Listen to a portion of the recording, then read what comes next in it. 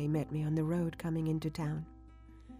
Minerva, Maria Teresa, Mama, Dede, Pedrito, Nelson. Noris was weeping in terror. All of them were sure I had been singed to nothing from what they'd heard on the radio after the bombing. No. Patria Mercedes had come back to tell them all. Tell them all. But I couldn't speak. I was in shock, you could say. I was mourning that dead boy. I didn't keep count on how many had died. I kept my hand on my stomach, concentrating on what was alive.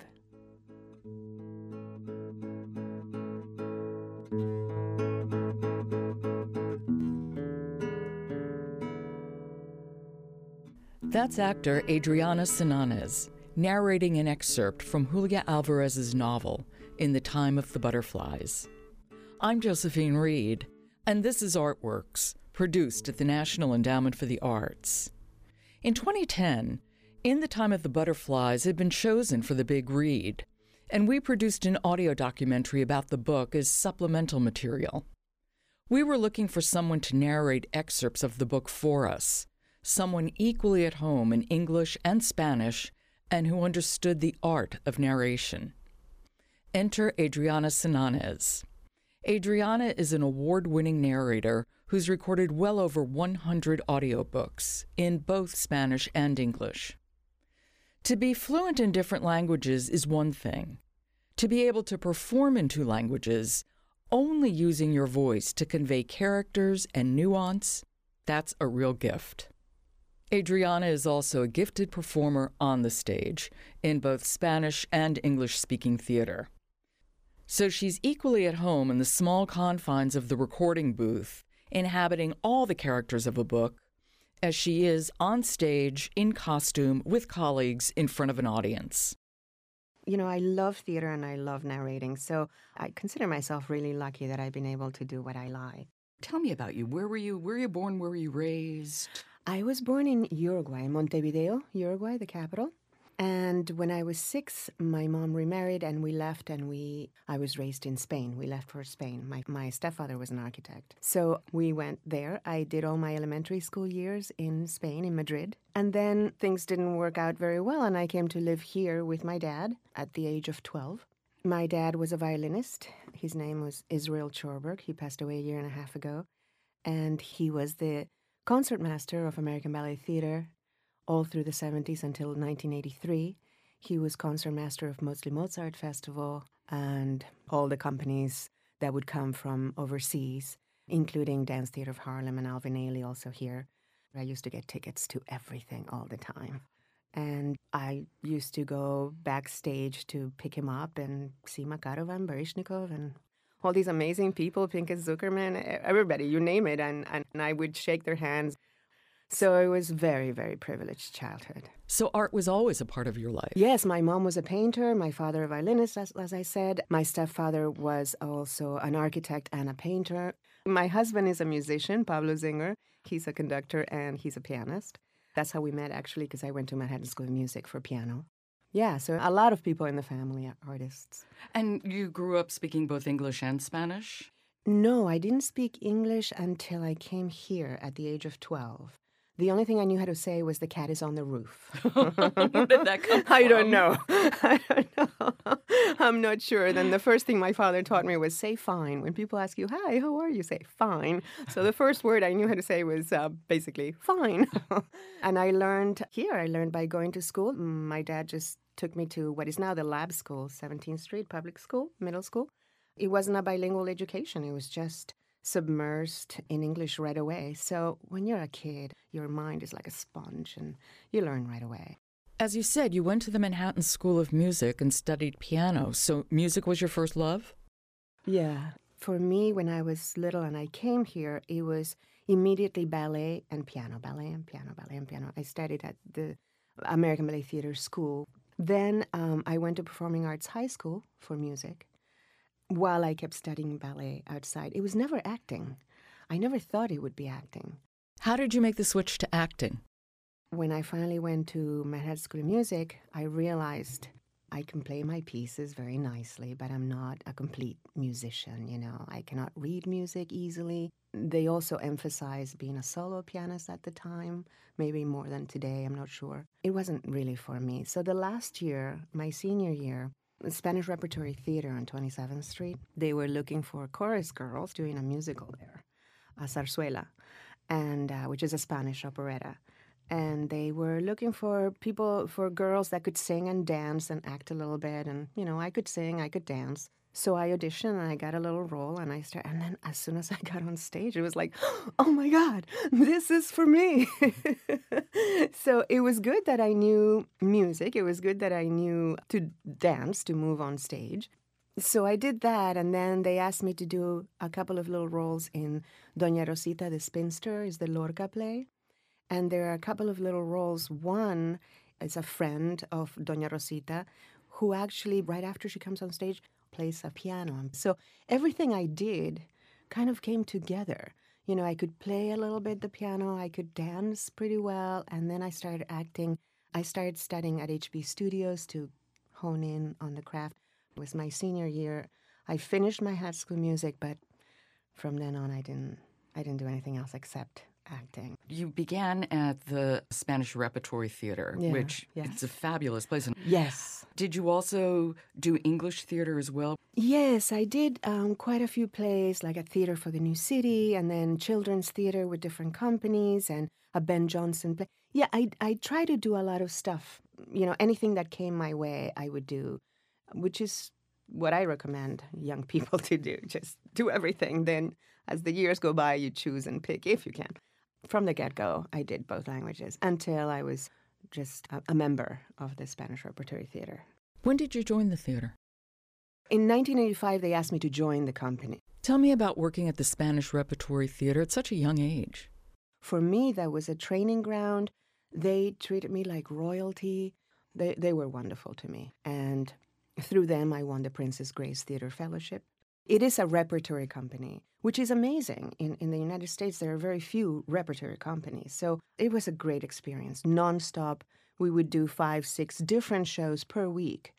They would be in rep. So we'd do a Lorca today and Eduardo Machado tomorrow. We'd do a zarzuela the next day. So you cannot stop learning from this. You know, it's just all kinds of styles and all kinds of roles.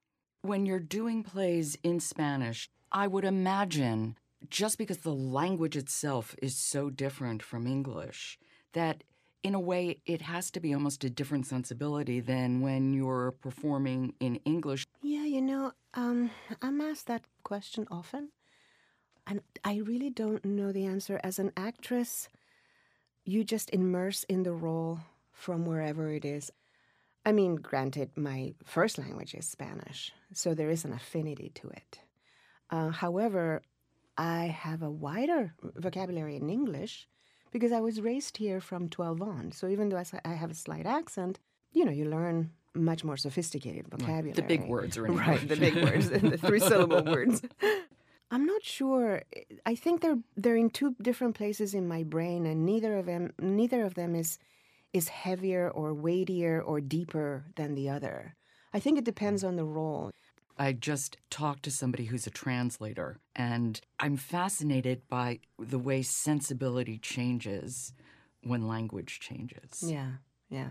Well, if I step back and look at both languages, English is such a mix of languages. It's such a mix of all kinds of variations from different languages putting together in some kind of melting pot. Spanish, to me, is more colorful. I mean, things have gender. So in that sense, maybe the color of the language infuses something in the plays. I don't know. It's strange. It's like, I don't think Tennessee Williams, for example, works really well in Spanish, just as I don't think Lorca works very well in English. You did the Spanish version of To Kill a Mockingbird. Yes, I did that last year. It was great. How many times do you get a book like that to narrate?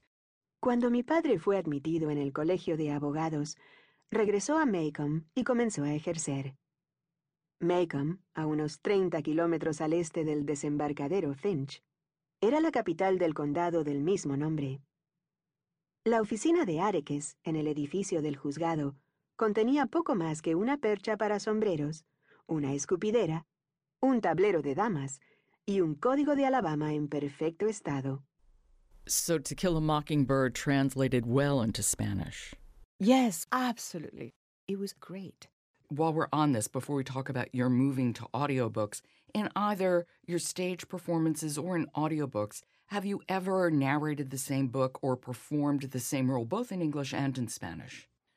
I can't think of it at the top of my head. Actually, Eduardo Machado is a Cuban-American playwright, and he wrote a trilogy. I did the 3 plays, 2 at Repertorio at the Spanish Repertory Theater and 1 at Theater for the New City. The one at Theater for the New City was in English. I mean, that's the closest I can think of right at the top of my head. And there is a sing-song in the Spanish language that does not appear in English. There's the Cuban sing-song, there's the Cuban rhythm to speaking, which doesn't really, I mean, unless you put the accent on and everybody in the cast puts the same accent on, it's not going to translate. It's like Tennessee Williams, the Southern, Exactly, Yeah. right. How do you translate that? You make it from the south of Spain, maybe, but it's not going to be the same. Now, how did you move into narrating audiobooks? You have done over 100? Yeah. I believe it was 1983 or 1984. An agent sent me to this casting of an audiobook. It was a novel by Louis L'Amour. He's a Western writer in English. So, of course, they needed the role of Juanita. You know how many Marias and Juanitas I've done? And I went there and I auditioned and he cast me. That was the first audiobook. And I was really young. Had just started pretty much. And when I got there, audiobooks, at least at that time, or from what I can gather, they were done slightly different. So when I got there were about 8 actors. One was the narrator, and the other 6 or 7 were acting the parts. So the director and producer had broken them down. So we all acted the audiobook. But the fascinating thing was that they had this man who was in his late 60s come in with a little suitcase full of incredible stuff in it, like coconuts and bells and whistles and telephone, and he did all the sound effects. And this man had worked in radio many years before, and it was just fascinating, all the stuff that he could do with the sound. So what we did was an audiobook with sound effects. We acted the whole thing. It wasn't just one narrator, which is what eventually I started doing. Just one narrator doing all the characters and the narration, everything. So that was fascinating. I fell in love with it. So from that time on, did you become a full-fledged narrator? Did you begin doing lots of audiobooks? Well, not right away. I did little things, documentaries, obviously commercials, which all actors do, industrial narrations, documentary narrations, and then eventually a company called Recorded Books. They're very big. They had a Spanish language department for audiobooks for 10 years, and Manuel Herrera was the director of that department. And we did a lot of books in Spanish, a lot of books. It was like 24 books in Spanish per year, and it was absolutely great.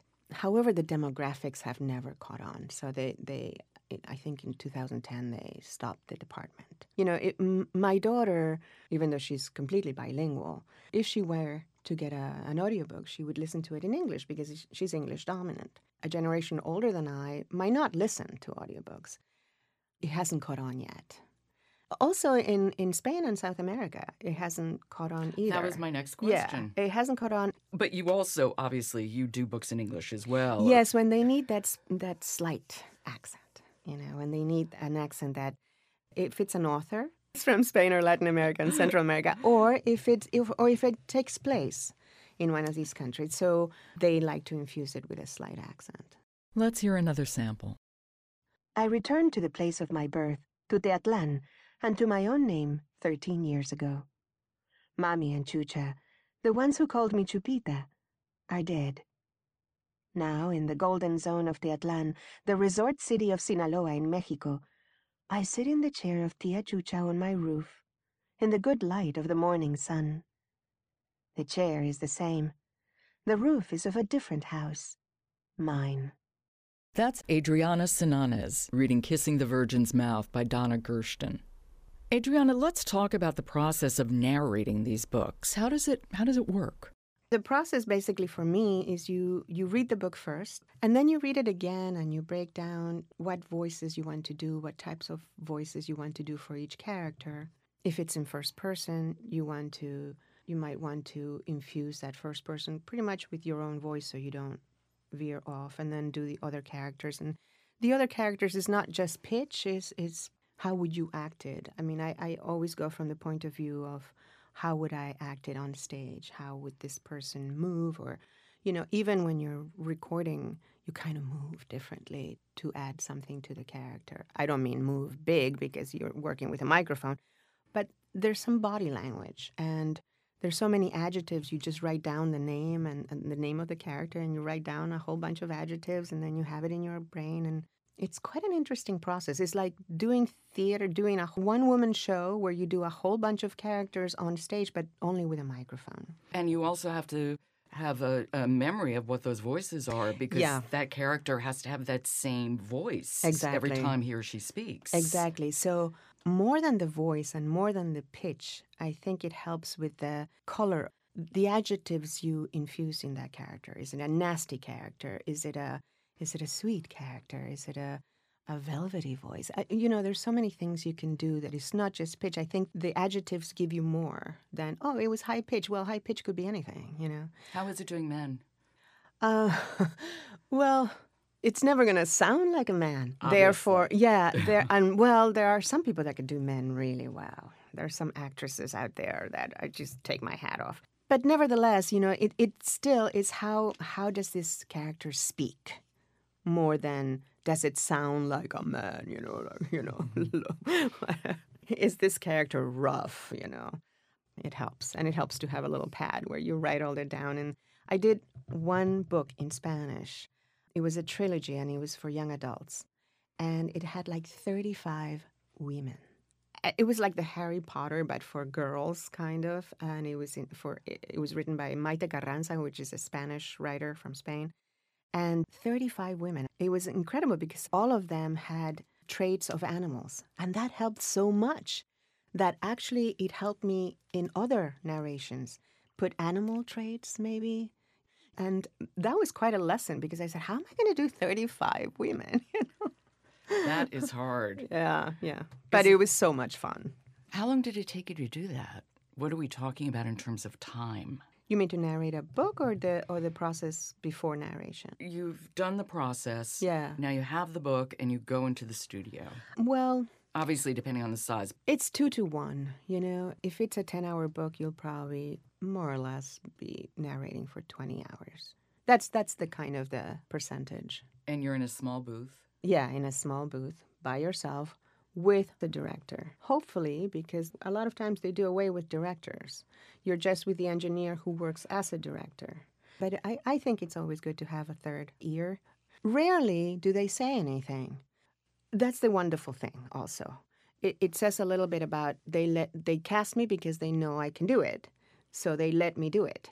But they are just so good at saying, well, maybe you could go this way, or maybe you could infuse this character with a little bit of this. Oh, it's terrific. And that's the third ear that you need. A lot of people are doing it at home, with their own home studios, which I think is fantastic. But, you have to be really good at listening to yourself, not only catching mistakes, but the nuances also of characters and storyline. I much rather work with a director and engineer. I don't like working alone. Is there a length of time that you can narrate? You find yourself getting into kind of a sing-songy almost groove where you have to take a break so you can... where that happens, and you have to be careful, with a nonfiction book. With fiction, you're narrating, you're doing dialogues, you're doing characters, so it would be odd. You would catch yourself right away getting into sing-song. But with nonfiction, you can't, because it's just facts. A lot of times it's just lists or facts. You have to be careful to keep your audience engaged, so you can't fall into sing-song. You have to be very careful. You have to do it almost like a fiction book. Give it some character. How is it going back and forth from the little booth to the stage? Oh, my God.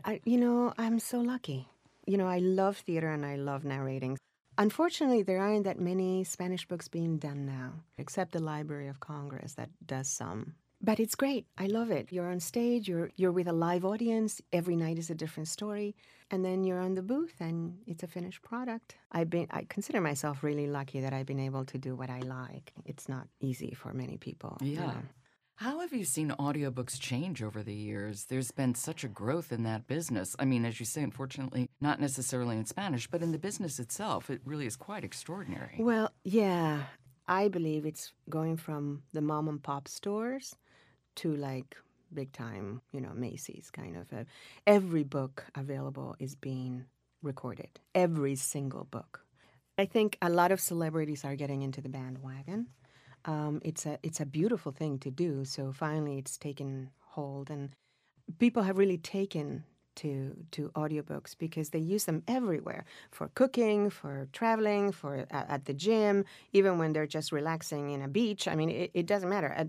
It has caught on with the imagination. People really love it. Let's go back to your work in the theater. I know a play of yours closed recently. Tell me about it. This play, it was called Implications of Cohabiting. It was written by Vanessa Verduga.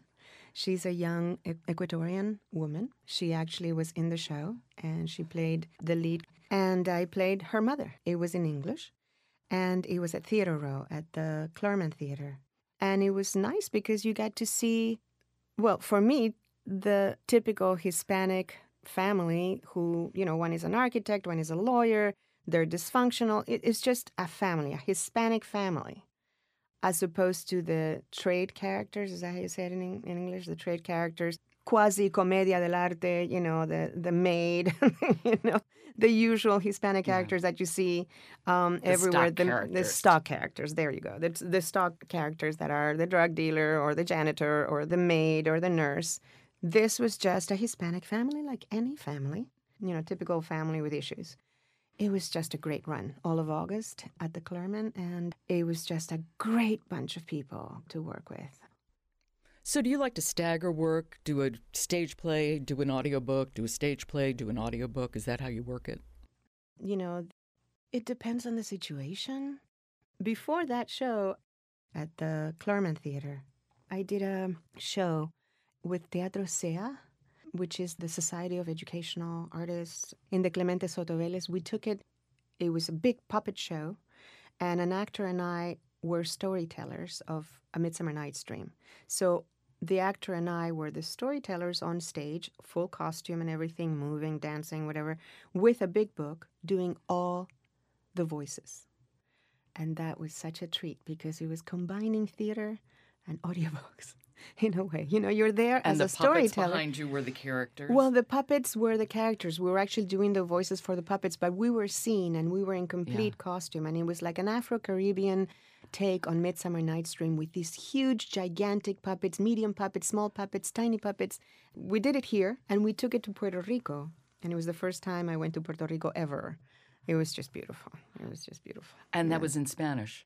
That was in Spanish and in English. We do one show in English, one show in Spanish, and it was outdoors. Oh, so there was something you did in both Spanish and English. Yes, there you go.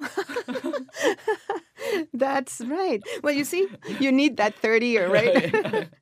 When I did it in English, the character voices were somewhat different than in Spanish. Some. Well, Hermia and Helena, for example. Hermia, I made her with a lisp. So that worked well in both languages. Hermia had a lisp, and she was sweet and simple and kind of silly at times. So that worked in both languages. But then I wasn't really getting Helena in English until I thought of Irene Dunn or Katharine Hepburn, 1930s, and a little bit like this, and I started doing Helena a little bit like this, like swell, everything's swell. And I went, oh my God, I could never do that in Spanish. In Spanish, she just sounded very Caribbean, or I think I did her Caribbean and a little rough, and it just wasn't translating. Can you give me an example? In Spanish? In Spanish? Bueno, chica, tú sabes, tú hablas un poquito así, como un poquito cubana, tú sabes, y tienes la cosita esa, la musiquita que sube y baja, that kind of thing. But it wasn't translating, that accent in English. I wanted to do something else. There I am doing something in English. So things like that was a treat to do, was really a treat to do. So in one show, you combined English and Spanish and theater and audiobooks. Yes. Yeah, but it was like funny because combining theater and audiobooks on stage. I mean, I don't even know how to explain it. I mean, where else would I have done? It's like voicing puppets. It was just beautiful. It was just so much fun to do. It costs a lot to go to the theater, I find. Yeah. Broadway does. Broadway. Yeah. But even off-Broadway, Yeah, it depends on the company, right? Everything has gotten so expensive. Rentals have gotten so expensive. Insurance has gotten so expensive. The actors are not getting paid so much more. It's more about the logistics of putting a show together, producing the show. It's gotten so expensive. The youth of America who's working hard, it's not easy for them unless they wait for a lottery ticket or they wait online for standing room if they ever get in. As you say, it's hard then to generate new audiences for theater because it's self-selecting, and the people who have money are the people basically who can go. Yeah, pretty much. Yeah. But that makes me think about Spanish language theater. It's not as expensive at all. That was my Not question. at all. Not at all. If it's an equity house, $25, $30, something like it's doable. It's doable. Again, it depends on your circumstances, of course. It's not like Broadway and some off-Broadway houses. No, the Hispanic theater is very accessible. So tell me what's next for you. Right now, nothing. Right now, absolutely nothing. That's how it is. That's how the business is. All of a sudden, you just finished a play, you finished doing this narration and that, and then right now there's this lull. It's always been like that as a freelancer. But you can't worry too much. I'm sure something else will come up. If I do one play a year, I'm happy. Adriana, thank you for coming in. Thank you so much. This has been so much fun. Thank you.